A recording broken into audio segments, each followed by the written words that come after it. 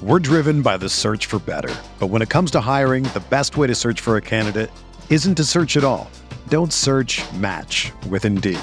Indeed is your matching and hiring platform with over 350 million global monthly visitors, according to Indeed data, and a matching engine that helps you find quality candidates fast. Ditch the busy work. Use Indeed for scheduling, screening, and messaging so you can connect with candidates faster. Leveraging over 140 million qualifications and preferences every day, Indeed's matching engine is constantly learning from your preferences, so the more you use Indeed, the better it gets. Join more than 3.5 million businesses worldwide that use Indeed to hire great talent fast. And listeners of this show will get a $75 sponsored job credit to get your jobs more visibility at Indeed.com/Blue Wire.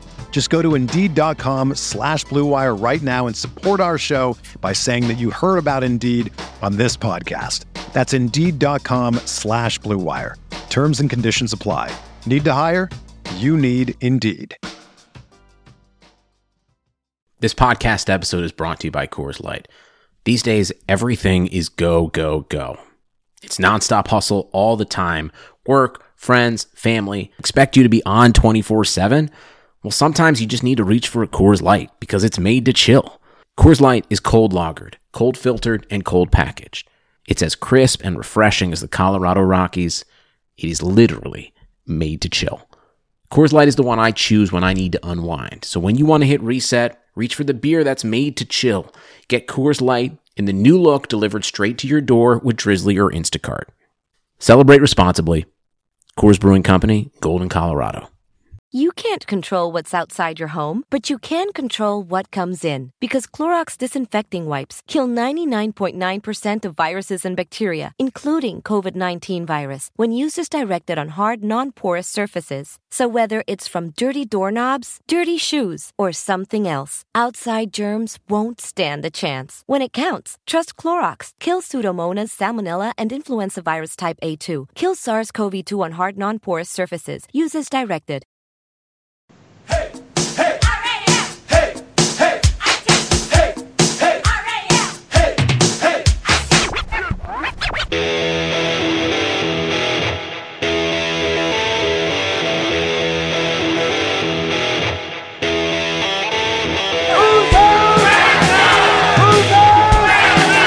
There's only one thing you can say.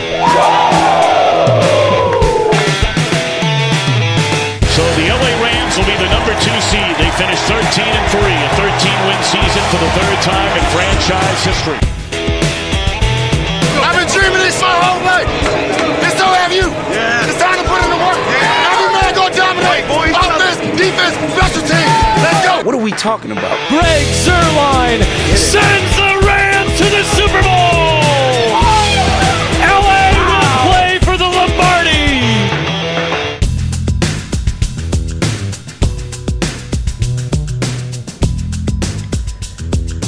Hey, welcome to Rams Talk Radio. This is your host, Eric Ciapollo, my co-host, my partner in crime for the evening, Tommy Avance. We're here to break down the Los Angeles Rams linebackers.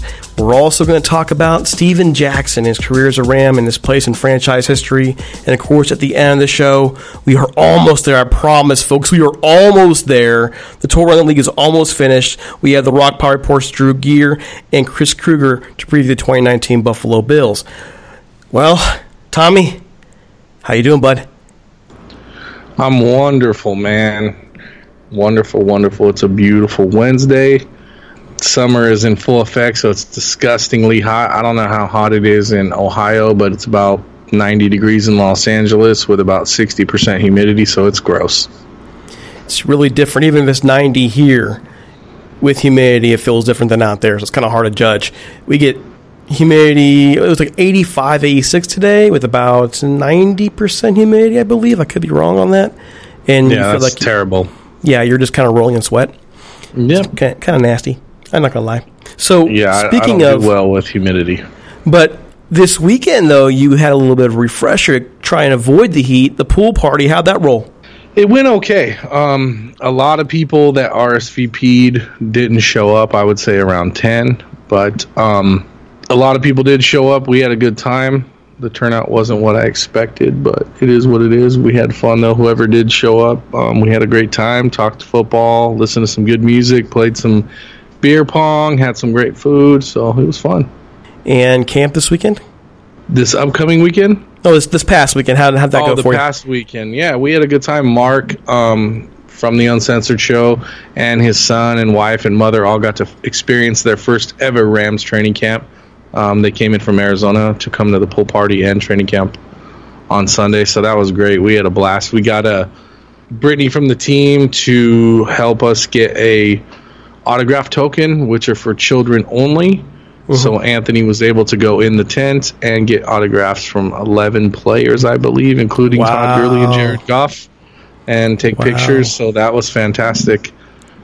We all kind of did our part to use our connections with the team to help him out and give him the best experience possible. I got a token for my 9-month-old son, but when I went to the gate, they wouldn't let me carry him in. They said if he can't walk, he can't go in, which really frustrated me. And then afterwards, I talked to Kevin Demoff about it, and he said the reason is because of all these fanboys want to go in there with their babies and get autographs for themselves and go sell them on eBay, and we want to kind of filter those types of people out, and you just got caught in the crossfire. I'm like, fair enough, I can accept that explanation. So what I did is I saw a little boy crying that was wearing a Jacksonville Jaguars Blake Bortles jersey, right?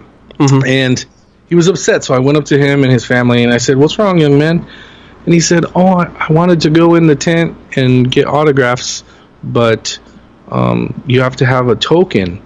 And I was like, "Well, it's your lucky day." And I handed the gold token like it was Willy Wonka's ticket. Yeah, gosh, that's what I was thinking too. And his face lit up. It was the coolest thing, and his father gave me a big hug. And so, yeah, I didn't want to waste it. I wanted to make sure somebody got it, so it was pretty cool. You're a good man, Tommy. You're a good man. And I try.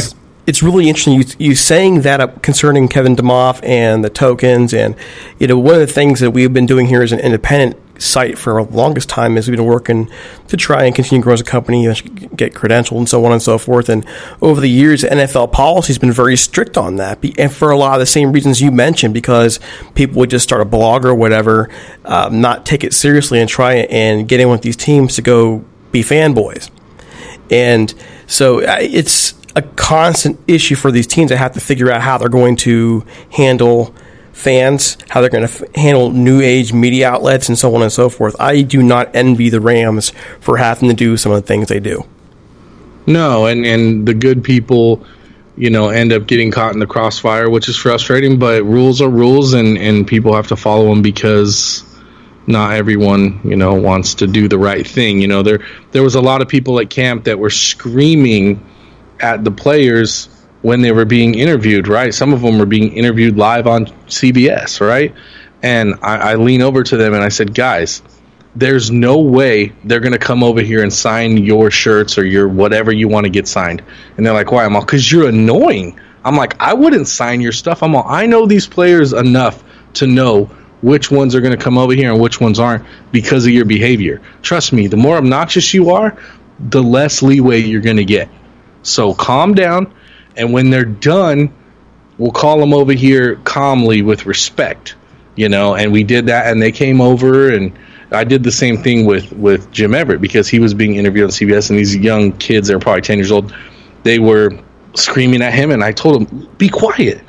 And they're like, oh, well, what's going on? I'm like, he's being interviewed on live TV, and you're screaming at the top of your lungs 10 feet away. Do you think that's okay? Be quiet, and when he's done, I'll call him over here.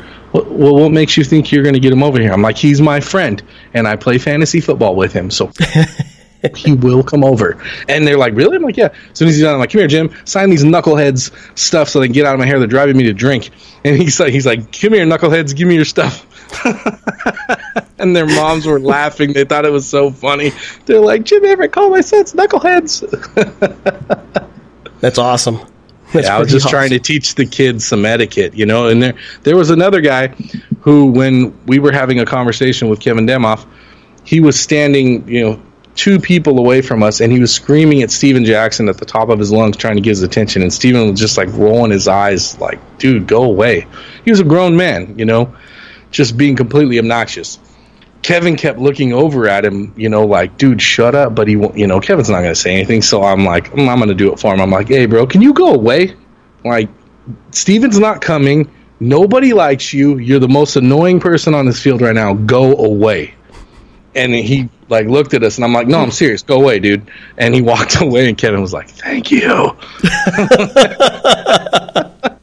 Come on. I mean, it's obnoxious. There's guys with backpacks with 10 helmets, 40 balls, running around with Sharpies, and you could totally tell these guys are just slanging all this stuff on eBay. And it's disgusting. And I'm just one of them tried to hand me his stuff over the rail and say, hey, can you go get this signed for me? I'm like, dude, I don't get autographs. Get out of here, man.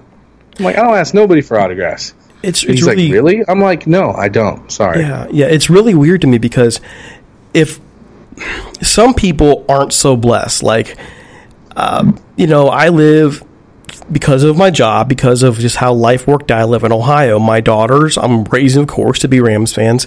Everything I have, I share with them. And I would be thrilled to be able to take them to cover, to be there, to go to see training camp and meet the players and bring home autographs and all that jazz. And it would never cross my mind to put them on eBay. And I'm not trying to belittle people that do that, but I will belittle people who make a living off it, by the way. It's kind of disgusting because you're taking a player's time who could be actually autographing this stuff for people who will value it more. Yeah, that will frame it and put it up on their wall, or for the children. Isn't this all about the children at the end of the day? You know what I mean? I'm getting kids, and the players are coming, and adults are trampling children to get autographs. I had enough, and I started pulling adults away from the fence. Move, and I put the kids up front. I'm like, you guys are a disgrace. Come on, yeah, man. that's just bananas to me. I guess I see it like if you have an autograph where you're like, well, you know what, I've got a couple of these. Let me see if I can maybe make a couple bucks for this, or maybe you're going to use to buy a ticket to a game or something. I can get that. But if that's all you ever do is trample kids or, make a living off of just doing that, getting autographs and put them on eBay or whatever, it's just kind of gross. It just really is. Yeah, it is. I'm not okay with it. And the players and famous people in general are not okay with it either. They don't like it. No. And I still have all kinds of memorabilia from the last few years, especially, but even when I was much younger, old programs and so on and so forth. The one thing that really hurts to this day, and I hope you don't mind me telling the story, but what I've told before, but there's a main reason why I'm kind of like a Jim Everett fanboy. And the reason why I grew up a Jim Everett fanboy is because I was very poor growing up. I didn't have much at all for anything. And I one day sent a letter to the Rams, to Jim Everett, and I just asked him for my birthday if the team could win, and maybe if he would be kind to send a program. He didn't send a program, and the team didn't win. Instead, he sent me an autograph photo of my favorite player.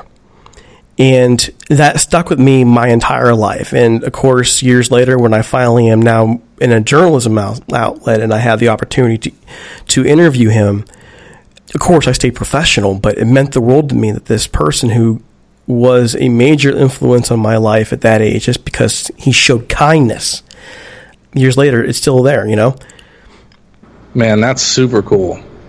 Yeah, it meant the world. So these kids, that's what these kids are there for, right? These kids don't know much of what's going on at training camp, do they? No, they're not even paying attention to what's going on the field until they get to be a certain age, like a teenager. But the kids are running around having fun. Mommy, give me a funnel cake, and that's Jared Goff, and they're having fun. As soon as camp started on Sunday, they were getting ready to roll out. Bones was on the field. And for people who don't know the nickname Bones, he is our special teams coach. And he came to the sideline and to the rail and called as many children that would run up to the rail. And he started picking them up and bringing them over onto the field. And he was getting them to run routes. And Jared Goff was throwing the ball to the kids. So it was really awesome. And Anthony, Mark's son, was a little shy. And we were like, go, go, go. And by the time he got up there, he had already grabbed like 12 kids, and Anthony didn't get to go over because he was too shy. I was like, see, there's your lesson right there, young man. Squeaky wheel gets the grease. Next time, go faster. And he's like, I know, I should have went when you told me. But it was really cool. So I guess that means you're going to be back out there again this week, right? Maybe? I will definitely be there Sunday. As of about a couple hours ago, Mark informed me that he is driving back out from Arizona again to come to training camp one more time. And Sunday's the last day open to the public. This year, there was only 7 practices open to the public. Normally, there's like at least 14. I know the first year I was there almost every day, but they changed it this year. There's only 7. That's why it's so crowded at camp, because there's only 7 dates where fans can come. But I will definitely be there on Sunday. So yeah, still a great experience. We'll be out there. At least Johnny will be this weekend.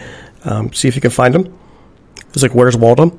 In the meantime, we do want to let you know that this episode is sponsored by Jim Hawk and his Bill Caldwell's team. We also remind you that we are available anywhere podcasts can be found, including Spotify, SoundCloud, Spreaker, Apple Music.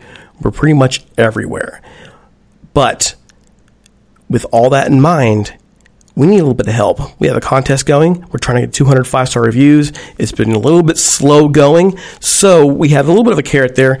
One lucky winner will get a $75 gift certificate to NFLshop.com by entering the contest, where all you need to do is go to iTunes, leave a 5-star review, send us an email at ramstop1945@gmail.com with a screenshot so we know who to enter in the contest. And the reason why we do that is because sometimes your screen name on Apple is different than what your actual email address is. And then we'll also read your feedback on the air. It's something that we really enjoy doing, by the way. And if you think we haven't quite earned it and you'd like us to earn it, send us some feedback. Send it right back to the email. Send some feedback so we have the chance to address your concern and hopefully produce a better show. Don't forget, Rams Uncensored is this week with Tommy and the crew, also butting heads with Steve and Johnny. That's coming up as well. All right. We have actually a ton of things to talk about, and I cannot forget, though, that you're still selling that shirt, correct? I am. So reach out to Tommy on Twitter, RamTom in LA. He'll show you how to get it done. We're also going to get Google Forms set up free so you can order it online. We'll make that happen. And Dom Samara's GoFundMe is still going. We would really like to try and get that finished up here quickly before the season starts, because he has an appointment now at University of Washington, so it's set. We just wanted to do the best we can to help him. All right, here we go.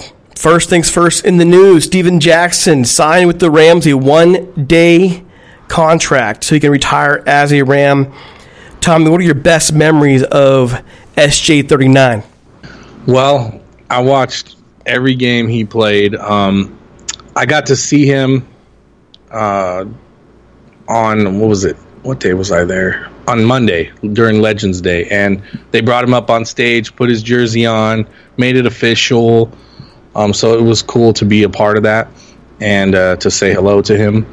He is my favorite Rams all-time running back. He played during my era. I know I was there for Eric Dickerson and Marshall Faulk, but Steven did the most with the least, in my opinion. He played on the Rams in one of the worst stretches in NFL history for any franchise, and every defense knew who the best player was on that side of the ball, and they keyed in on him, and it didn't matter.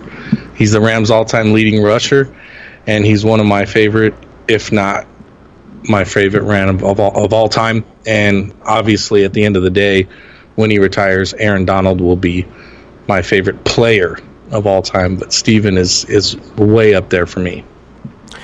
He's underrated, in my view. And actually, years ago, I think maybe 7 years ago, I wrote an article for Yahoo Sports, and I basically stated that Eric Dickerson was not the best in Rams history, okay? And, man, oh my gosh, the LA fans went crazy. I think I said Marshall Faulk. I think I made the case for Marshall Faulk, and I had Steven Jackson in a second. And the reason why I'd say Marshall Faulk was because he was so multi-dimensional. But it's also, easier to make the claim for Marshall because Marshall actually had an offensive line and an offense to rely on. If I'm looking at pure running, though, and I'm going to make the case as a pure runner. Yeah, for the Rams, it comes down to Eric Dickerson and Steven Jackson. Am I wrong? No, you're not wrong at all. Okay. So, Steven Jackson,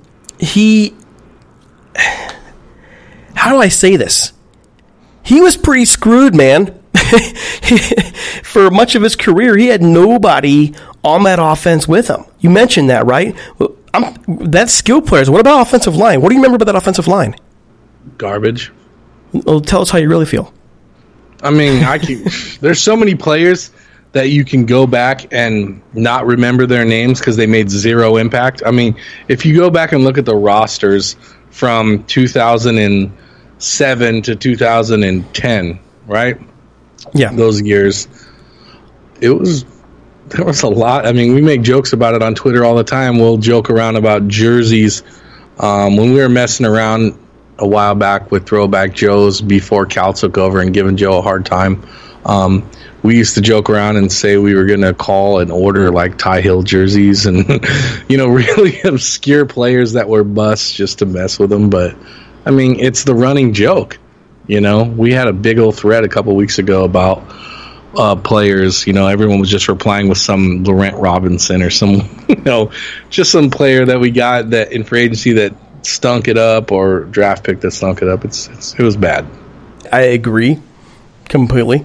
It was awful thing to do.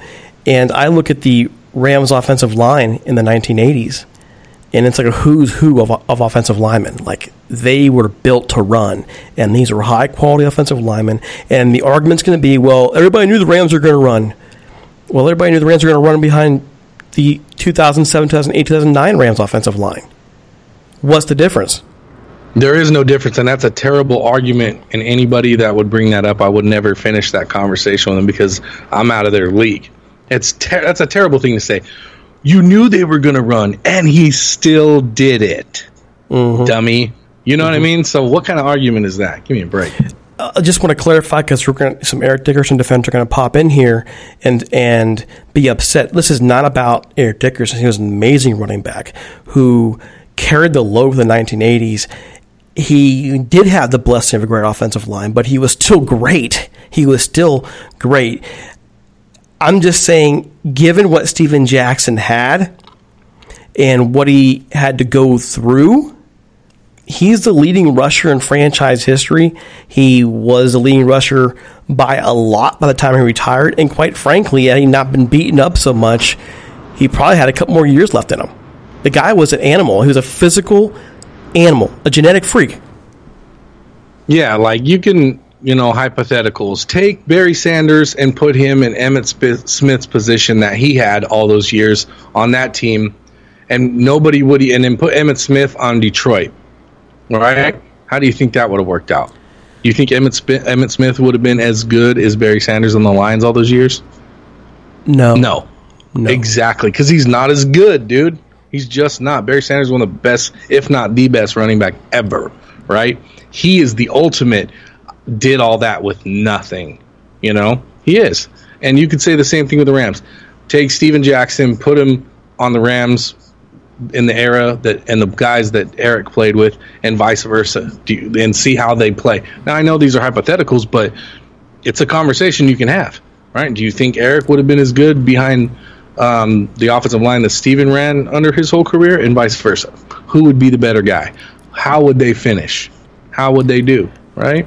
I look at it, and again, this is not meant to in any way be offensive towards Eric, but I look at it and think, I go with Steven. I really do. And I go with Steven because twofold. Let me frame this right. He was also better out of the outfield. He was better out of the backfield. Okay, he did a better job out of the backfield. And, one more thing that Steven doesn't get a lot of credit for is Steven didn't fumble a whole lot. Eric Dickerson fumbled 51 times in his career and 23 times for Steven Jackson. So not only is he the Rams' leading rusher all time, he was better out of the backfield statistics-wise, and he fumbled much less. Again, none of this is meant to demean Eric Dickerson. I know somebody's going to come at me. Eric Dickerson is an amazing player. I'm just saying, by the numbers, there is a strong case for Steven Jackson. Yeah, I mean, I love Eric, man. He's not just as a player, but he's one of the most friendly people on the Legends community. He comes around to the tailgates and says hello to everybody, takes pictures, sign autographs on his own, all by himself, just because he's that kind of guy. He's a fantastic human being, and he was an amazing player. Mm-hmm. But if I had to pick out of the top 3 running backs, out of Steven, Marshall, and I'm taking Steven, and that's my opinion.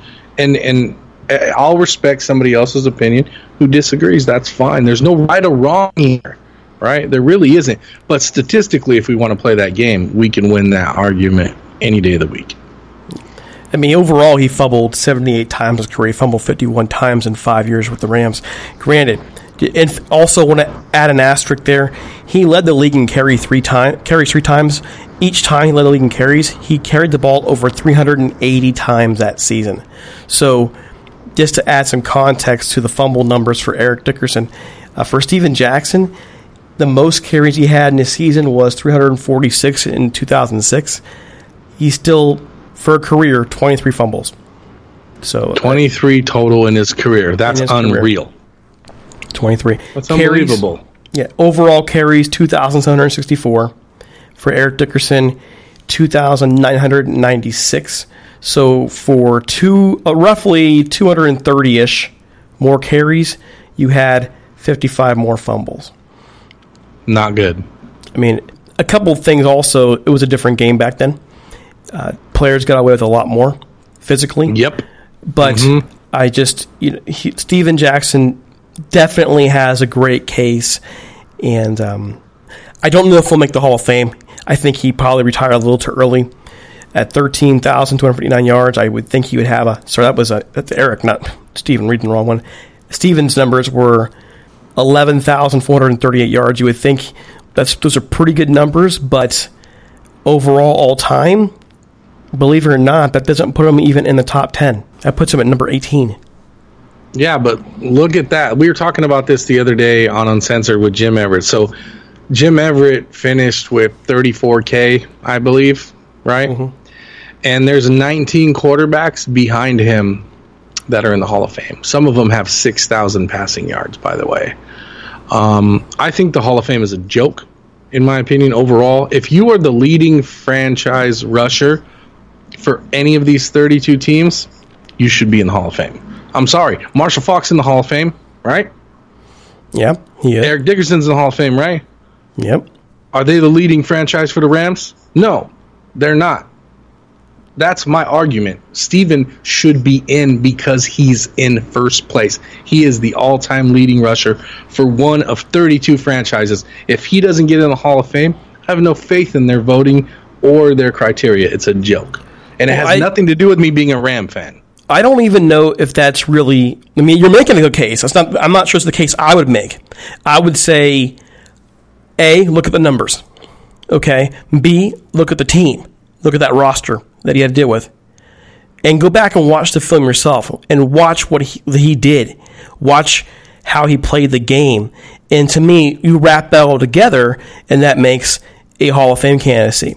And I have serious issues with the Hall of Fame, by the way. I've talked about this numerous times on the show. I think there are several Rams who have not been considered basically because the Rams have had their ups and downs in franchise history. I'm a strong proponent, for example, of Eddie Metter being in the Hall of Fame. Strong proponent. Yeah, he changed the game in the 60s at his position. People don't realize it.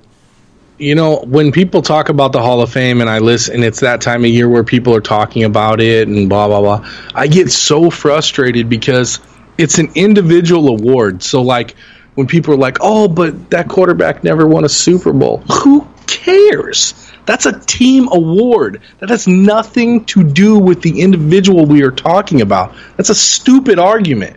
Stop. You're not inducting the Rams into the Hall of Fame, dude. You're inducting one player from any given team, from any given era, that did special things. He did those things. He may have had a team around him to help him or not help him, but like I said, it's an individual award, so stop talking about stupid things like Super Bowl trophies. It's absurd. It is absurd. I mean, Dan Marino.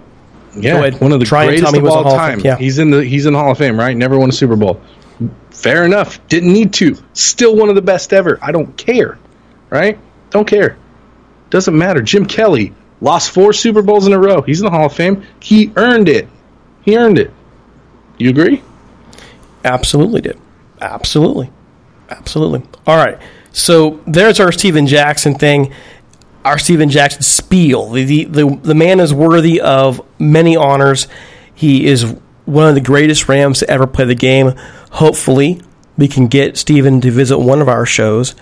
Eventually, I'm sure he will because he's listening to the show right now, right? I mean, maybe. Who knows? As we're talking all kinds of wonderful things. We never know who's listening, buddy. Yeah, I mean, there are several dream interviews that we continue to hope for one day to have on here. Jackie Slater's one of mine. Steven Jackson, of course, would be a person we'd want to talk to. Kurt Warner, Marshall Faulk. These guys live lives, are hard to get, and their time is valuable. Hopefully, you can talk to Steven one day, if not on Rams Talk Radio, but on Rams Uncensored or Butting Heads, just somewhere, and get their words on record because their careers are history, and if we don't get them sooner or later, people will forget. Okay, so moving on, we have the linebacker preview, and for me, for this one, I have to be honest, guys, our previews ran a little long this week, so we want to shorten it down a little bit and just kind of get into the folks we really think are going to make the team and their impact this year. Here we go. I'm going to back up and go with, here's your draft picks, your undrafted rookies. For this year, you're talking about Dakota Allen, Kentner Kupp, Natrez Patrick, Troy Reeder, Landis Durham. Any of those guys interest you that you've been able to see? I mean, to be honest with you, when I was at camp the other day, I wasn't watching too much of what was going on the field. I peeped a little bit of this and that. I was talking to people left and right. I'm just a social butterfly. I can't sit still. But I did see Dakota Allen get smoked by Malcolm Brown on a wheel route, and he caught the ball with one hand. It was pretty cool. But that's the knock on Allen, though. Playing the position where he is, that there isn't going to be enough speed for him. That's the knock on him. He was close, but it's not because he wasn't fast enough. It's because he didn't react fast enough. So and that's fair, but that is a knock on him. I gave him the benefit of the doubt. Yeah.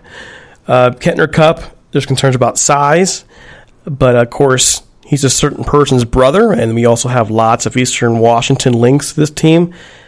I think he has a chance to at least make the practice squad. I think there's a chance. It might be like the chance from, what's that movie, Dumb and Dumber? So you're saying there's a chance. So you're saying there's a chance. Maybe that one. Yep. Natrez Patrick, there's a lot of red flags with him character-wise, has some physical tools, but did, again, raise some red flags. I'm interested in seeing Troy Reeder, though. Lots of good buzz on him and some buzz on Landis Durham as well. Just some guys to keep an eye on. But there are some returnees as well. One of the big ones is Corey Littleton. Had a lot of highlights last year and also some question marks. What are you looking for Corey Littleton this year? I think Corey played great overall last year. I mean, listen, you're not going to play perfect on every play. And I'll give you the NFC Championship game against the Saints. In the third, because they couldn't do anything in the third quarter.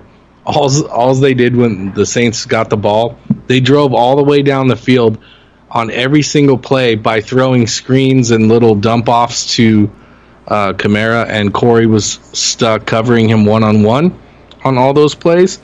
And they were running no huddle, which was even worse. And I'm just watching the TV, like shaking my head like, poor Corey. That's just mean, because nobody would have did a good job in that position. I'm sorry, dude.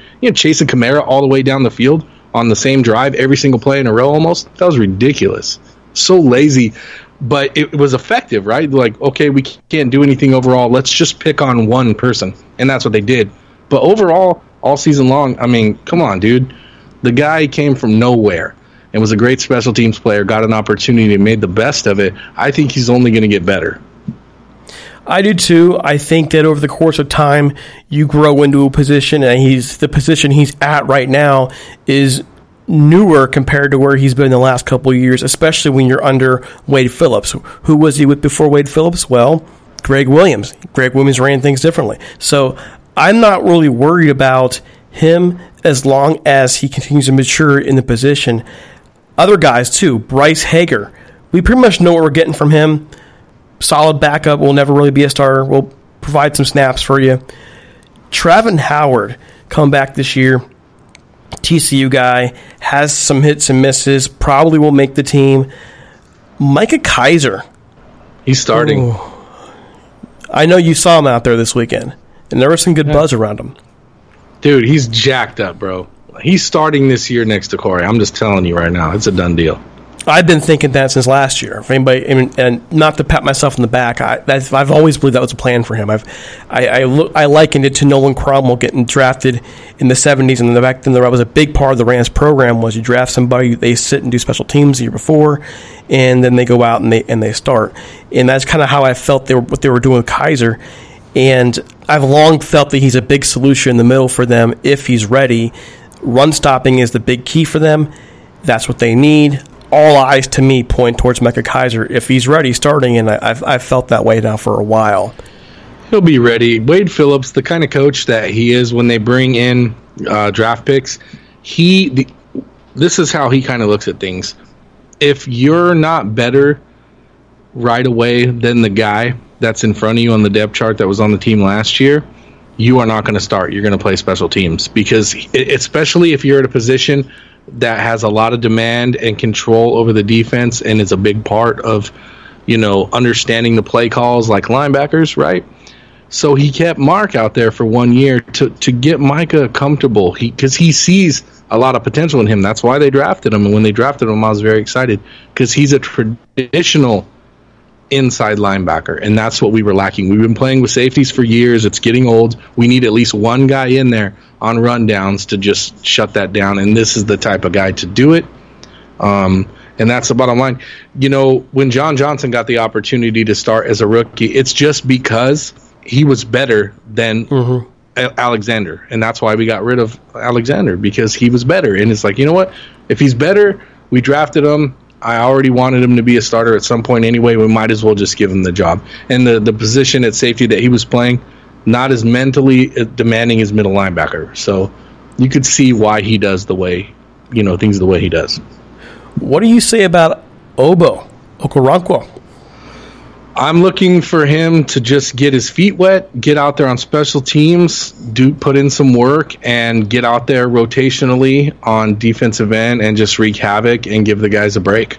I think we have a good rotation as far as having Matthews, Fowler, Ibukam, and him out there rotating on defensive end. I'm a big fan of this rotation, and I think it's going to be nasty. Here's the reality to me. If these linebackers were developed well over the course of the last year, these 2018 draft picks, Micah Kiser, Okoronkwo, even to a degree Trayvon Young, and guys who kind of brought over Justin Lawler, I think that this defense could actually be better. And I read I shared it with Steve, and Steve I think talked about it on his show last night. There was a preview in Yahoo Sports talking about the Rams offseason being a C-, and I just don't see that. And the reason why I don't see that is because people don't really understand how the Rams draft. The Rams draft for their system, they draft precisely for what they need, and they develop guys over the course of a longer period. So I look at what they're doing and who came in, who left. Yes, LaMarcus Joyner left. They bring in Eric Weddle, who's a bit later in his career, but who's behind him? Taylor Rapp. And then you look at the linebackers who are stepping up this year.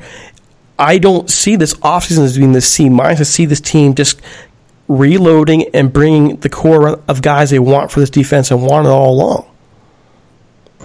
Yeah, they're doing it right. They're bringing veteran guys that have high character and high IQ and that are willing to share their knowledge for the future generation to preserve the quality of play in the NFL. Those are the kind of guys you want on your team. You don't want some insecure vet who thinks the young kid is going to take his job and doesn't want to share. You don't want those guys. Those guys are selfish. And guys like Clay Matthews and Eric Weddle fit perfectly into our philosophy and what we want to do moving forward, which is bring in some vets, let them enjoy the sun on their way out, teach a bunch of younger guys like Taylor Rapp how to play the game and how to carry themselves on and off the field. I love what we do. C+, lazy. I think it was actually a C-. I was like, it was lazy. C-, I do want to ask I don't care. It's not average. That's for sure. And how do you what do you do with a Super Bowl team? Break it down and get a bunch of new players? No, you don't need them. That's why you went to the Super Bowl. You grab a few here and there, you draft a few here and there, and you move forward. I think it was naive, honestly. I think it's naive to say a Rams offseason being a C-, and the reason why you're saying it's a C- is because look at who you lost. Well, you lost LaMarcus Joyner, who clearly had some issues back there last year, did not live up to the contract he had, and you lost Ndamukong Suh, who didn't even get hot until the end of the year. Yeah, but he did that on purpose, let's be honest. I mean, yeah, okay, but the overall impact throughout the year was, he didn't play awful or anything. This is not meant to badmouth the guy. I'm just saying. He lived to fight another day. He's a smart man. The dude is a really smart man. And there's a reason why he doesn't get hurt.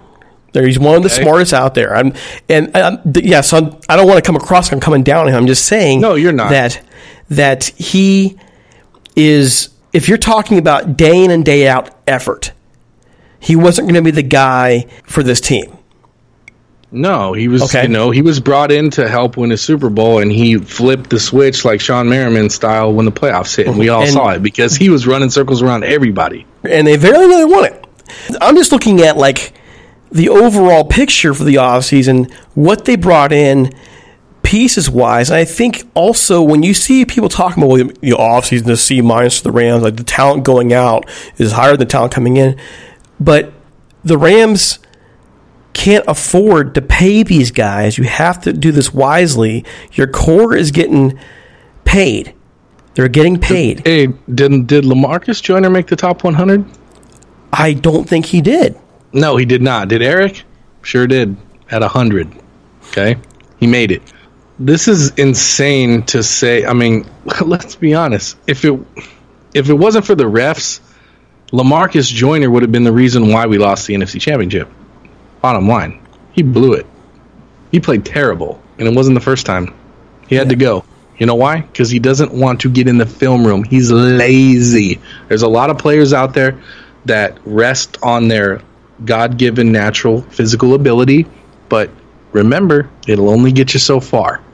And I don't know. It happens to these guys all the time. I can't speak to that. I never saw any reports about film. I just know that he didn't perform the way they needed him to perform last year. Listen, it's obvious he's not in the film room. If you go back and watch film yourself and watch him play, he's always out of position because he's just not paying attention or he doesn't know where he's supposed to be. What I saw with that secondary last year was a secondary that really struggled with communication overall. And I did see him out of position a lot. I saw Marcus Peters out of position a lot. But here's the thing with Peters. Was he really out of position, or was there something else going on? We don't know because coaches didn't answer that question, and film will only take you so far. Yeah, and people, when it comes to guys like Marcus Peters, who are more of a freelance player, he's always out there. You see him talking a lot in between plays to his players. He's yelling and pointing. It's because he's telling guys, look, this is what I see. I'm going to jump this, so you better have my back. You better be ready because I'm going to try to pick six this. That's what he does. So there always needs to be a guy that knows he's going to jump a route if this play comes out or they come out in this formation. Eric won't make that mistake. You know what I mean? Because Eric will make sure that they're on the same page and they're talking to each other. Maybe LaMarcus just wasn't listening, right? But the bottom line is somebody's out there, John. Usually it's Marcus. Now I'm telling you right now, Eric Weddle is going to take complete control of the secondary. You watch. Yep. And that's it. We'll save that. We're going to save that for Sunday when Michael's on the show, our resident secondary guy. We'll talk more about that. Real quick, last two guys, Samson Ebukam and Clay Matthews Jr. You've already talked a little bit about Matthews Jr. We're expecting to see him both on the edge and inside. Samson up and down last year. I like Samson personally. Interviewed him at Rams Fest last year. Had a great time just getting into football. What are your thoughts on where these two fit in overall and their projected success this season? I think Clay is going to have a good season if he stays healthy, because he's not like when he was in Green Bay. A lot of times it was just him and a bunch of guys, above average to average guys. Some of them were pretty good, but nothing like he has now with guys like Aaron Donald and Brockers and whatnot, right? So what's going to happen is, for once in his career, he's not going to be double teamed. They're not going to be able to do it. They're going to be triple teaming Aaron Donald a lot of times, which leaves guys like Clay Matthews with maybe no blockers or maybe a running back trying to chip. He's going to have a good season, I think. And Ebukam, let's be honest, when he came out of the draft, what was he, a 7th or 6th round pick? 6th. Either way, it was way down there. My point is that if you go back and look at the stats in Pro Football Focus, the number 1 pick that year was Myles Garrett, okay? Number 1 overall pick, defensive lineman. You know who was the number 2 player ranked at defensive line that year in the whole country? Samson Ebukam. And he fell all the way to the 6th round because he played for a small school. So we're getting a talent that on paper kept up with guys like Myles Garrett. It was the number 1 overall pick, and we're paying him pennies. So why does everyone have a problem with this? Is my question. I don't have a problem with it. Yeah, a lot of people are frustrated with him, but I'm like, dude, why are you frustrated? He's not making $10 million a year. Who cares? Yeah, he's not that great. Well, we're not paying him that much money anyway, so it's a wash. Relax. Let him go out there and continue to grow, and we'll see how he does. And if he is not good enough to earn a starter second contract, then he'll be gone. It is what it is. But give him a shot. I mean, he showed various times throughout the season last year that he could be productive, could be even a star. He killed it in the Kansas City game. I was there, man. He had 2 defensive touchdowns. The only question really becomes is, can he become consistent? And that's the big question overall. Clay Matthews, we talked about him. He'll be all over the place, leadership. There's one guy, though, that I very nearly forgot, and he's the biggest one of all right now. Dante Fowler Jr. Yeah, well, 1-year deal. When I see 1-year deals, I see the ability to take advantage of somebody who wants to make a lot more money. So he better play good, like LaMarcus Joyner, right? He had that opportunity. He was on the franchise tag. What did he do with it? Played like crap. So we weren't going to re-sign him. Raiders gave him money. Good for you. I'm not interested in paying him that deal. So Dante better get it together. I mean, he's injury prone. He's mouthy, but he's turned that around a little bit. We'll see. But what we're paying him for 1 year is fine. I mean, we were trying to win a Super Bowl. We need as much talent as possible, and 1-year deal, no biggie. Reports out camp for him is that he's been looking pretty stout. So here's hoping. Fingers crossed for him. I got to think that he'll lay it out this year. Having been now in the system for a whole offseason, I have to like his chances of being successful, especially with Wade Phillips as his coach. Okay, folks, we got to move on. It is time for us to go out to the Rock Pile Report and get our tour on the week preview of the Buffalo Bills with some added bonus conversation with the Rams about that in there as well. Before we do want to give a shout out to our sponsor, Jim Hawk, and his book Hollywood Scene, Great Glamour in the 1950s Los Angeles Rams. The book tells the story of the 1950s Rams, who runs as Jim's dad, John, who was an offensive lineman for the team from 1953 to 1957. Check out the story of his father and team he played for, an era of glitz, glamour, and future Hall of Famers. Read about players like Norm Van Brocklin, Elroy, Crazy Legs Hurst, Tom Fears, and Les Richter in this story spent in the 1950s Los Angeles Rams. You can find Hawk's book online at HollywoodTeam.com and on Twitter at HollywoodTeam. Also, it will be available on paperback this September 6th, paperback. So if you happen to be the old school reader, love a paperback, September 6th, you can find it in hardback, electronic form at Amazon, Barnes & Noble, and through various other booksellers on the internet. Folks, I've read it cover to cover. I've said this so many times over the last year and a half now. It is an excellent book if you like Rams history. The cause is amazing. It's going out to Homeboy Industries, which is an organization out in the SoCal area that helps pull people out of the gang life and making them productive members of society. It's worth the time if you're a Rams fan, you like good reading, good history, and you want to help people out. Check it out. It's Hollywood's Teen Grit, Glamour, and the 1950s Los Angeles Rams by Jim Hawk. It's well worth your time. All right, folks, here we go. Here is our look at the 2019 Buffalo Bills with the Rock Pile Report, Drew Gear and Chris Kruger. All right, folks, it is time for our tour around the league with the Rock Pile Report. The Buffalo Bills with Drew Geyer and Chris Kruger here. They are on the show once again. What are you drinking this time, bud? What you got this time? I'm drinking what is essentially a mishmash of 91% black rum with some little lime juice, a little water, a little hot sauce. You know, it's a Buffalo specialty. Yep, Pepsi, whiskey, with a little bit of bitters. Well, it's our tradition whenever we get the Buffalo Bills guys, we do find what they're drinking because they're always drinking something. But the question really, Drew, is are you sober for this one? You know what? I'm far more sober than last time. Last time was rough. Well, has married life got you more sober? You know what it is? Being married, I think being married for going on almost a year now, it really does calm you down. Or maybe not even calm you down more than it takes the wind out of your sails a little bit. You come home and there's just this person that you figure things out and you realize, like, hey, do I want to come home and just be this raging lunatic, or do I want to come home and be the guy who's able to just acclimate back into the family life again? And you do sort of fill out that role. You know what I mean? What you're saying, Drew, is she's basically made you into a better man.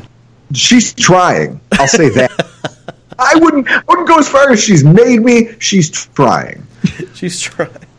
All right, well, how about this one? Can you evaluate the 2018 Buffalo Bills for me? What were the positives and negatives that you had for the season? Oh. All right. So the positives and negatives. The negatives were, I think the biggest negative you could look at were, let's start with the $50 million in dead money that the Buffalo Bills decided we're going to eat this season. And like any good GM, Brandon Beane got out there and told all of us as Bills fans, listen, there's no reason that while we're rebuilding we can't be competitive. Which is GM speak for, I'm going to need some patience from you people because this is going to be bad. And it was. I mean, we spent $12 million on our entire offensive line. There are left tackles in the NFL making more money than that. One player on their own who make more than we paid for our whole offensive line. Which is why you saw a giant regression in LaShawn McCoy's, his production. None of our running backs really performed at all. Our leading rusher was our quarterback because he's a moose. You also look at, if you're talking about negatives, I think the 6-10 record. The 6-10 record can be a negative because you look at it and you say, well, you guys have this dominant defense, and you wasted a season of what is a very underpaid defense. They're playing well beyond their paychecks, most of them. On the positive side of the coin, you do have that defense. You know that what you're coming back into 2019 with, and as you watch that defense perform from week 1 to week 17, you watch them week in and week out. Against the pass, they were phenomenal. On the ground, that's where you could make hay. And that's where they lost a lot of their football games. I mean, it's you don't make it to 6-10 by being great. But the defense was very good. Their offense was just so bad they couldn't buoy everything. And then if there's any positive thing to take away from this, it is Josh Allen. Because when you saw Josh Allen come into week 1 as the starter, he was not supposed to be. And you saw what is a wide-eyed, underprepared quarterback.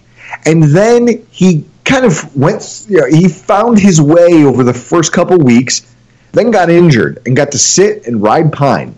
But according to him, it's one of the best things that happened to him because you get to watch and acclimate to not only NFL speed, but watch how actual professionals who have played in the NFL previously as starters. Because by that time we signed Derek Anderson. Yes. So that's a great... Derek Anderson, Matt Barkley, teacher. He got to watch these guys come in and take their reps and how they played in the games. And even though they didn't do well, he learned from the fact that, hey, not only is the game starting to slow down for me, but I'm watching how these professionals approach things. And when he came back, he was a different quarterback. He was a different quarterback who kept us in most games. And even if we didn't win them, we were still in them rather than getting blown out like we had been previously. So I mean, there was a lot of ups and downs for Bills fans last year in 2018, but we ended the season on, I think, what is a high note when you look at the prospects going forward. So did he progress enough to build some optimism for the future? Oh, my God. Listen, I was one of the... When he was drafted, the night he was drafted, I was in an all-inclusive resort in Jamaica, naked, on the balcony, with a beer in each hand. Oh, dear God. Screaming to my now wife that pants didn't matter. Pants were irrelevant because Josh Allen's our quarterback and life, is, as we know it, is over. Fast forward a year and a couple weeks, I'm in a very different place. I've watched this kid gain a sense of composure. I've watched him make throws that there are very few NFL quarterbacks that can make. Now, his consistency has to improve. But what you saw from him during that time off and when he took the field again as a starter, you know, we win the Jets game, and then he comes back in that Jacksonville Jaguars game. And you know that they're just licking their chops because they're like, okay, here's a terrible offensive line. We're going to maul this young quarterback. Not only does he run the ball all over them, just himself.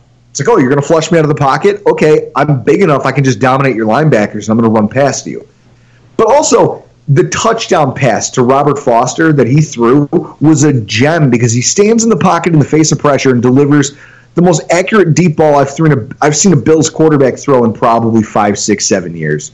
It was a thing of beauty. And I was there at that game, and I was in the bathroom. I missed it. I had the opportunity to see it because I'm a season ticket holder. The reality was that he was a different quarterback down the stretch for us. He led us to what was just a complete domination of the Dolphins in the final game of the season. It was all Josh Allen, just keying the offense. I think our fan base is itching for August and September because with Josh Allen's progress towards the end of the year, and now we've got we literally have like a whole new offensive line.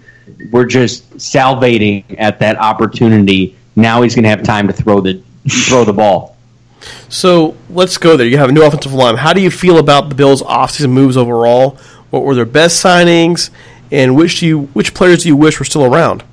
Okay, well, first and foremost, if you're talking about best signings, I would almost underscore just all of the offensive line.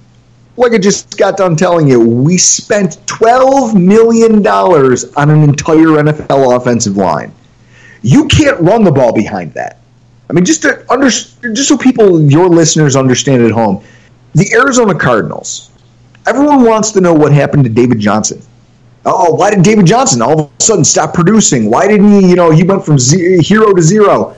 Their starters, on an average annual value, made a total of $2 million last year. That's terrible. Their offensive line was cobbled together with guys off the street. We were just a small step above that in terms of offensive line spending. So the fact that they wasted no time as a franchise here in Buffalo investing heavily on the offensive line, not just guys that they thought that could be starters. They said, listen, we're not just going to get this done by signing Mitch Morse as your start, the highest paid NFL center right now. We're not just stopping there. We're going to sign Ty Nsekhe, who we think can be a starting right tackle in the league. But we're not done. We're going to sign 5 more backups. And now we have competition across the line with NFL caliber starters. So we know, bar none, no matter who wins what competition battle, we have a real offensive line in front of our rookie quarterback. Hopefully this is what helps get him and our running game going. It really gets him up off the ground. I love it. I think the negative aspect, whether it's free agency or the draft, because the day 2 of the draft, we were filming a local television show in Rochester, New York, and they changed the TVs to the NBA playoff games. So we lose the draft on the TVs, and then I'm just all we can do is Twitter, and watching Drew live on in front of a camera, flip his tablet, and face plant into the table like Jim Carrey in Ace Ventura: Pet Detective when he's at the psych ward because we drafted Devin Singletary, a running back. We had a whole stable of running backs. If I'd say there's any negative moves, it's that we signed a bunch of running backs. Frank Gore. First of all, the running joke here in Buffalo early on in free agency was that that heist movie with Morgan Freeman and Michael Caine, where the old guys are planning their last big bank robbery with Chris Ivory, LaShawn McCoy, and then Frank Gore. We were like, Jesus, what are they doing here? They're getting the oldest collection of running backs the NFL has ever seen for one last ride. This might make for a good movie. It's not going to make for a good NFL season. And then they went and they signed TJ Yeldon, which again, now if you want to talk about good signings, they did things well to flush out the skill positions without overpaying. They got TJ Yeldon, who's a great third down back on a solid team-friendly contract. They got John Brown and they got Cole Beasley at wide receiver, whereas last year our wide receivers were some of the worst in the NFL because we couldn't pay anybody. I think what they've done, if I can just take a broad spectrum view of this, worst decisions, best decisions. Best decisions, they fleshed out the offensive line and the skill positions around Josh Allen. Now that they know he sees the game at NFL speed, they've put playmakers around him to try to make the situation better. They've rebuilt the offensive line in front of him so that he's not the second most pressured quarterback in the NFL, because that's a thing that happened. They're hoping that the addition of playmakers plus the extra protection helps him become a better pocket passer and not just a guy who's making plays every single game with his legs. On the negative side, I think they let some guys go, but I don't think anybody is really missed. I mean, sure as hell not our tight end, Charles Clay. We paid that guy $9 million. He had 186 yards. He was the 9th highest paid tight end in football. In fact, if you want to look at a negative, guys we let go, I don't think we lost anybody that really mattered, Chris. Did we? No, Charles Clay leaving, and then for you, Devin Singletary coming in. Yeah, it was subtraction by addition with Devin Singletary there in the third round. Then the draft. Okay, the draft itself. Can you grade your draft as best you can? Which players are you most excited about, and which picks concern you the most? Our draft was weird because the night of the first round, I think I was more nervous for the pick before us. You've got the Detroit Lions on the clock, and Ed Oliver is still there. The reason, Brandon Beane, our GM, even admitted, the reason they didn't trade back was because Ed Oliver didn't go in the top 5 like they thought he might. So they said, well, cancel all trade back phone calls. Let's ride this thing out and see if he ends up here. I was terrified that we were going to draft that tight end because, honestly, first-round tight ends don't pan out. Fun fact, Vernon Davis is the last tight end drafted in the first round who's made multiple Pro Bowls and signed a second contract with the team that drafted him. That's 2006. 13 years. Drafting a tight end in the first round it's bad business. So I'm watching this happen, and I'm terrified. He has a GIF that he made of me, hands scratching my head. I look like a terrified chimpanzee. It's awful. But when we drafted Ed Oliver, that cemented this draft as at minimum a B, because you grabbed one of the better playmakers in this draft class on the defensive line at a position of need. Then in the second round, we get Cody Ford. Cody Ford's a guy who had late first round, early second round talent, and teams passed on him because he didn't have a whole lot of experience at right tackle. But worst case scenario, he's a perennial Pro Bowl guard. Either way, we just got another super talented offensive lineman. Our GM, if you watch the video that's out there on the internet, our GM was beside himself when he thought Cody Ford was gone when Carolina traded up. And then when they took the tackle out of Ole Miss, Greg Little, he was just like, I don't care what it takes. We get the next pick. The next pick is ours. You go get that. Right now, you go get Cody Ford. And then, so you have 2 home run picks out of the gate. And then after that, things kind of fell apart for me personally. You traded up for a project tight end that I think he caught 15 passes last year, 19 passes. And then you've got this running back who's small but has a ton of wear and tear on his body. And he's got a lot of contact involved there. I grade it nationally, we got high marks for our draft class. I'd say that we came in with something around a B. I'd say there's positive things at the top, there's questionable things in the middle, and we drafted a defensive end who's 6'6" and has a 103-inch wingspan. 103 inches is 8.5 feet, which is taller than the tallest NBA player currently. I think he's actually a pterodactyl. I think they're lying to all of us. I think they actually just resurrected Jurassic Park and found a pterodactyl, and they're going to try to trot him out there in a Bills jersey next year. All right. So all that in mind, I'm keeping it short today. I promised I would. So my last question, here you go. How soon can we expect the Bills to compete for a division title? Where do you rank them in the division right now? And how many wins do you see in their schedule right now on paper? I'll take this because right after our season ended, we made a Seagram's bet. I think we're going to the playoffs this upcoming year. For those of you at home who don't know what a Seagram's bet is, essentially Mike Host and I, we bet each other, and our listeners have gotten involved. Local radio station hosts have gotten involved.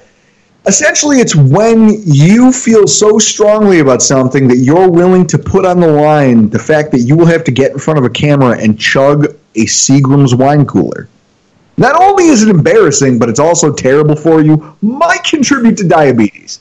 Yeah, I had us in the playoffs right when our season ended. Next year, we're going to the playoffs with the $50 million we cleared in the dead cap, the way our free agency panned out, the way our draft panned out. As far as division, we are not winning that division until Brady and Belichick are gone. I think we can get. I like our schedule. I think we can get 10 wins out of our schedule, and we're probably second best in the division because Miami is rebuilding, and then the Jets are a tire fire. Chris is very much an optimist, folks. Here's what I'll say. Me, just looking at this pragmatically, even though I'm probably the drunker of the two of us, what I'll say is this. When I look at the breakdown of our schedule, the one thing I always look for is how many elite quarterbacks do you face? Because let's face it, week to week, elite quarterbacks are what change the face of games, right? So from one week to the next, you're going to play a group of people who, if you have a mediocre quarterback, I mean, Marcus Mariota isn't a terrible quarterback, but he lost to the Buffalo Bills here in Buffalo by a field goal. Why? Because he's not a great quarterback. He's not an elite. He's middle of the pack, good but not great. So when I look over our schedule this year, I see that we play Tom Brady. We play, I don't know what you want to make of Sam Darnold yet because we don't know what he is, the same way we don't know what Josh Allen is. We play Tom Brady, and then we go for weeks. We play Carson Wentz, depending on what he's going to be post-injury, because, we saw a lot of Nick Foles last year out of them. And then we have Big Ben on the schedule. Big Ben and Baker Mayfield. Those are the most intimidating quarterbacks on our schedule. That bodes well for us, considering the type of defense we field. I am confident in our defense. I know that they can continue to be what they are under this coaching staff. So with that said, I don't think that a 10-win season is it's completely out of the cards. But as far as competing for the division, I'm sorry, but we have the unfortunate... you guys are lucky. You Rams fans, listening to this at home, you have no idea how envious I am that you don't have an existing Hall of Fame coach and first ballot Hall of Fame quarterback still active in your division. This is what previous Rams teams and Seahawks teams must have dealt with back when Joe Montana and back when Steve Young were still slinging it. Well, the Seahawks didn't do it because they weren't in the division yet, but I get the point. They didn't come in the division until, I think, 2002.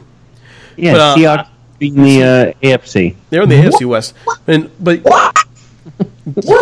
the world gone crazy? Have I drank enough? Got football hit. I think you're missing up on your history there needs a little bit of work. But hey, no, I see that, but also just to kind of our division right now, you guys have one major problem, that's New England. Right now we have two, and that's the 49ers and the Seahawks at this point. That they both teams got better, and we know it. And so we're relying on two rookies one at guard and one at center to block for Jared Goff this year. If they develop them right, and that's what we're banking on, that's what they believe, they develop them right, then we're going to be fine. If not, we are screwed. So this could be a great year, or it could be a really bad year. We'll find out. Can I ask you one question before we get out of here? Now, Chris has tried to coach this out of me, trying to take over or ask questions on somebody else's podcast. The Super Bowl. Let me ask you about this. Everything could have gone right for you guys. You guys were right in it until the end. As a Rams fan, do you genuinely feel like this can be your year? You guys can rebound from that and come back stronger. Do you or don't you? I think parallel would be the 2001 Rams against the Patriots and how that team was. Talking to guys later on after that game, what it did to the Rams players mentally. I don't see that it happened with this Rams team. That they're much more in the mold of Sean McVay in terms of mental toughness than anything that Rams team has. So I think they'll be fine. What I'm more worried about is adjusting their scheme, the X's and O's of it, because what happened was teams started figuring them out. The Rams offense relies heavily on deception, and teams started figuring out that deception, and they started finding holes in that front wall, that offensive line. So I was at this game. It was the Detroit game where we first started seeing it, and then the Bears the next week followed it to a freaking blueprint. The Eagles gave us problems, and then Gurley pretty much sat those last couple games, and we changed the offense up for C.J. Anderson. Now, flash forward to the Super Bowl. They do the same thing. They follow that Detroit-Chicago blueprint, and what blew my mind in this game was the Rams did not know what to do with it, despite the fact they've seen teams do this to them a couple of times already. And I don't want to... Our coach has turned this franchise around. He's 33 years old. He's going to make mistakes. But I have to be honest and say, on that day, he wet the bed. Okay? He just did. But listen, many coaches have found themselves in this position when facing Bill Belichick. And I'm not mad at him for it, Drew. I'm not upset with him for it. But I'll tell you when I'll be upset is if the opportunity comes again and it happens again. In the meantime, what I'm believing he's doing is he's going back to the drawing board and they're playing chess, because that's all football is. At the scheme level, it's chess. Teams figure out your offense, figure out what to do, what you're doing to deceive them, and then they flip it back around and they make their move on you. And that's what the Patriots did. So now, are you going to adjust? Because teams are going to bring that same scheme back at you again to start the season next year. How are you adjusting your offense to deal with that? If the Rams if they figure it out and they adjust, which I believe they will, they'll be fine. If they don't, we're screwed. Here's why I asked that question. I'm a fan of a team that's been punched in the mouth year after year after year after year by the New England Patriots. Now that your franchise has gotten a taste of it, I'm excited to watch what the Rams do this year. How they respond, and because it's a fight or flight. When you get hit, you either run away or you get in. That's what it is. I want to see what this coaching staff and what this team is made of and how they bounce back from that. Because, like I said, being a team that's been perennially just beat down by the Patriots, you guys have a real shot at not only the talent level, but the coaching talent that you guys have of being that team that comes back a little bit tougher from that. So I'm very interested to see what you guys bring to the table in 2019. And I think they will, Drew. I think it's the two keys. Will they adjust schematically? And I have to believe they will. They've had a whole entire freaking offseason to adjust schematically. Let's tell you film and get it right. But also that interior line. Losing Roger Saffold, losing John Sullivan. And to be honest, John Sullivan was falling apart towards the end of the year last year. But losing those two guys, losing your veterans, and basically replacing them with guys who are essentially rookies. They did not see much time last year. But what they did do, and what people don't talk about, is during the week, they sat those veterans a lot. And they worked those two rookies in, Note Boom and Brian Allen, on that first team a lot. And so we'll see how that works out. If it works out, they're fine. They're going to be fine. They'll win the division. If not, we're in trouble. I'm laughing because you're doing great. I feel bad because I feel like I disrupted the flow of your show there. No, if that's actually good to have, because on our show, during the tour in the league, we're asking about other teams. It's good to get a point of view back from the other side of the league, so that's cool. I wish more guests would ask those questions as well. But it is time for us to go. Can you let people know where to find your podcast and also where to find a good Seagrams? Well, first of all, you can find the finest Seagrams. In fact, you can get them single count, according to Chris, at Wegmans. You get them at Tops. You can buy them singularly at Tops for 99 cents. Folks, only the finest malt liquor. Seagrams is...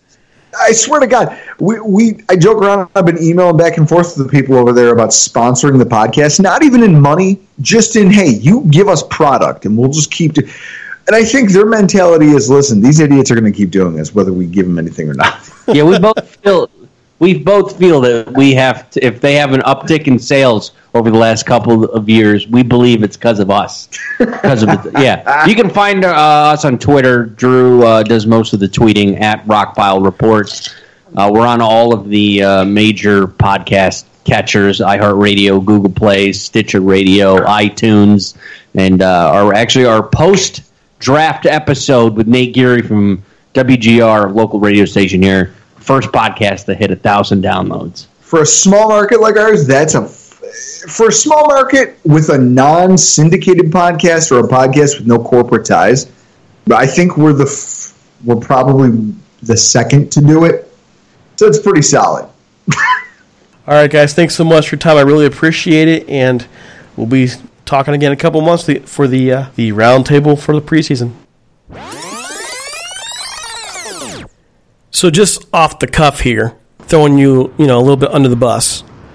Well, really, it's just putting you on the spot. Any predictions for the 2019 Buffalo Bills? No. I mean, I don't even know that team. I don't even know who's on that team. Well, actually, that says a lot right there. Care. It does. It says a lot right there. I mean, that's a team to me that nationally, at least according to the guys, with the Rockpile Report, they had a nice draft, they had a nice offseason, but outside of their now second-year quarterback, I don't know anybody on that team.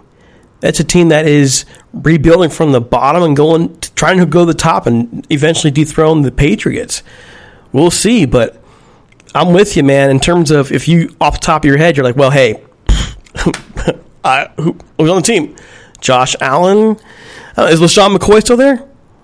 Yeah, kind of. As usual.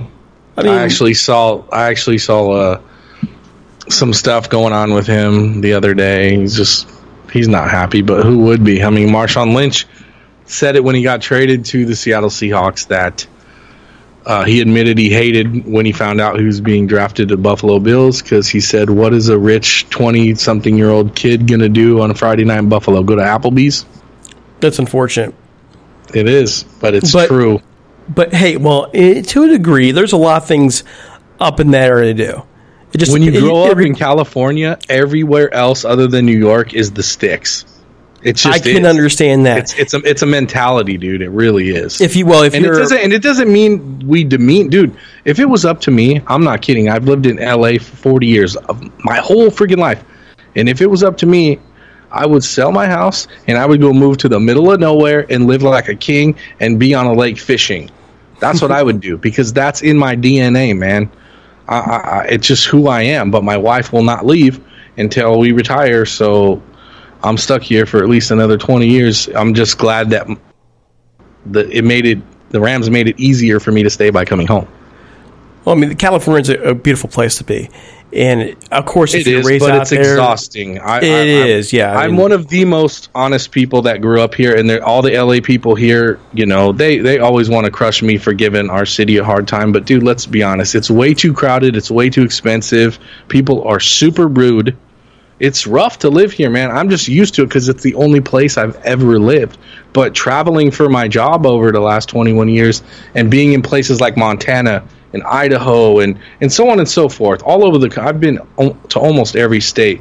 And man, every time I go, like, I don't want to come home because it's so quiet and peaceful. And then I come home and I get on the freeway and have a panic attack because everyone's flipping you off and cutting you off. And it's brutal, dude. It's another world. Like, I know guys like Jake are moving here in a couple of years, but he's going to get a reality check, man, growing up in upstate New York in the middle of nowhere. Well, I mean, I'm out here in between Cleveland and Pittsburgh, out here in Youngstown, Ohio, and I look out my window during the day hours. It's nighttime right now, and I see a lot of green. Blue skies, green trees. It's calm. It's peaceful. There are a lot of great things, and people make fun of Ohio. There's a lot of great things about living here. I think it just really depends on, like L.A. Yeah, there's vices to living everywhere. With LA, though, you have access to pretty much anything you want or need or both. You have the ability I could drive to the beach in 20 minutes and I could be in the snow up in Big Bear in the 90 minutes. Absolutely. So every place has its negatives and positives. And the one thing I can say that I definitely appreciate about the LA area is I'm never bored. I could never be bored. So, all right, folks. It is time for us to roll. We are looking for sponsors for the 2019 season. You reach out to us at ramstop1945@gmail.com or leave us a voicemail at 657-666-5453. We have a media kit ready to get out to you. Also, on our network, we have Talkin' Halos if you like the Angels. And I think we have an announcement coming up soon. Not quite ready to spill the beans, but we have a pretty big announcement coming up as well.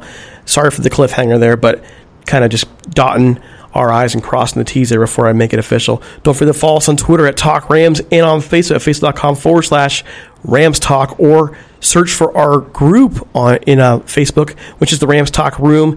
You'll see a lot more of us interacting there, quite frankly, because the algorithms on Facebook are horrid. You can find me on Twitter at DCAPALA, DCIAPALA, and Tommy Avant at Ram Tommy in LA. Don't forget us on Apple Music, Stitcher, SoundCloud, iHeartRadio, all those places, and IEBeatRadio.com plays our shows on Wednesdays and Sundays at 10 a.m. Pacific time. So, Tommy, before we get out of here, any closing thoughts?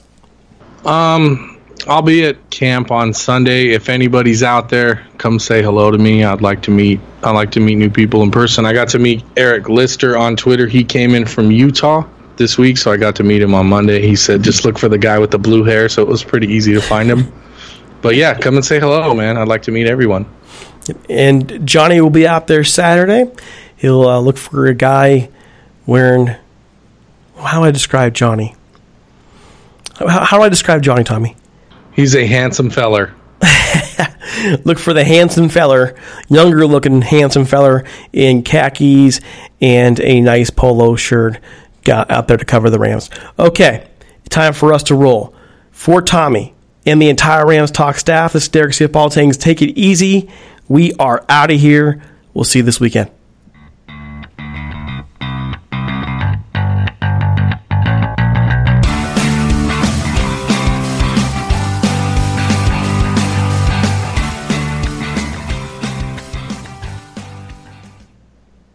You can't control what's outside your home, but you can control what comes in. Because Clorox disinfecting wipes kill 99.9% of viruses and bacteria, including COVID-19 virus, when used as directed on hard, non-porous surfaces. So whether it's from dirty doorknobs, dirty shoes, or something else, outside germs won't stand a chance. When it counts, trust Clorox. Kill Pseudomonas, Salmonella, and influenza virus type A2. Kill SARS-CoV-2 on hard, non-porous surfaces. Use as directed.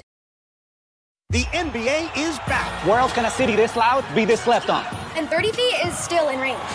Where else is history still in the making? The NBA, only here. Season begins December 22nd on ABC, ESPN, TNT, and NBA TV. Spring is in the air at Littleton Coin Company, and we want to help you brighten your collection. Visit us at littletoncoin.com all month long to enjoy 15% off your purchase. With a wide selection of coins, paper money, supplies, and more, Littleton Coin Company has something for every collector's taste. Use promo code SPRING at littletoncoin.com for 15% off your purchase all month long. Restrictions apply. Littleton Coin Company. Serving collectors since 1945.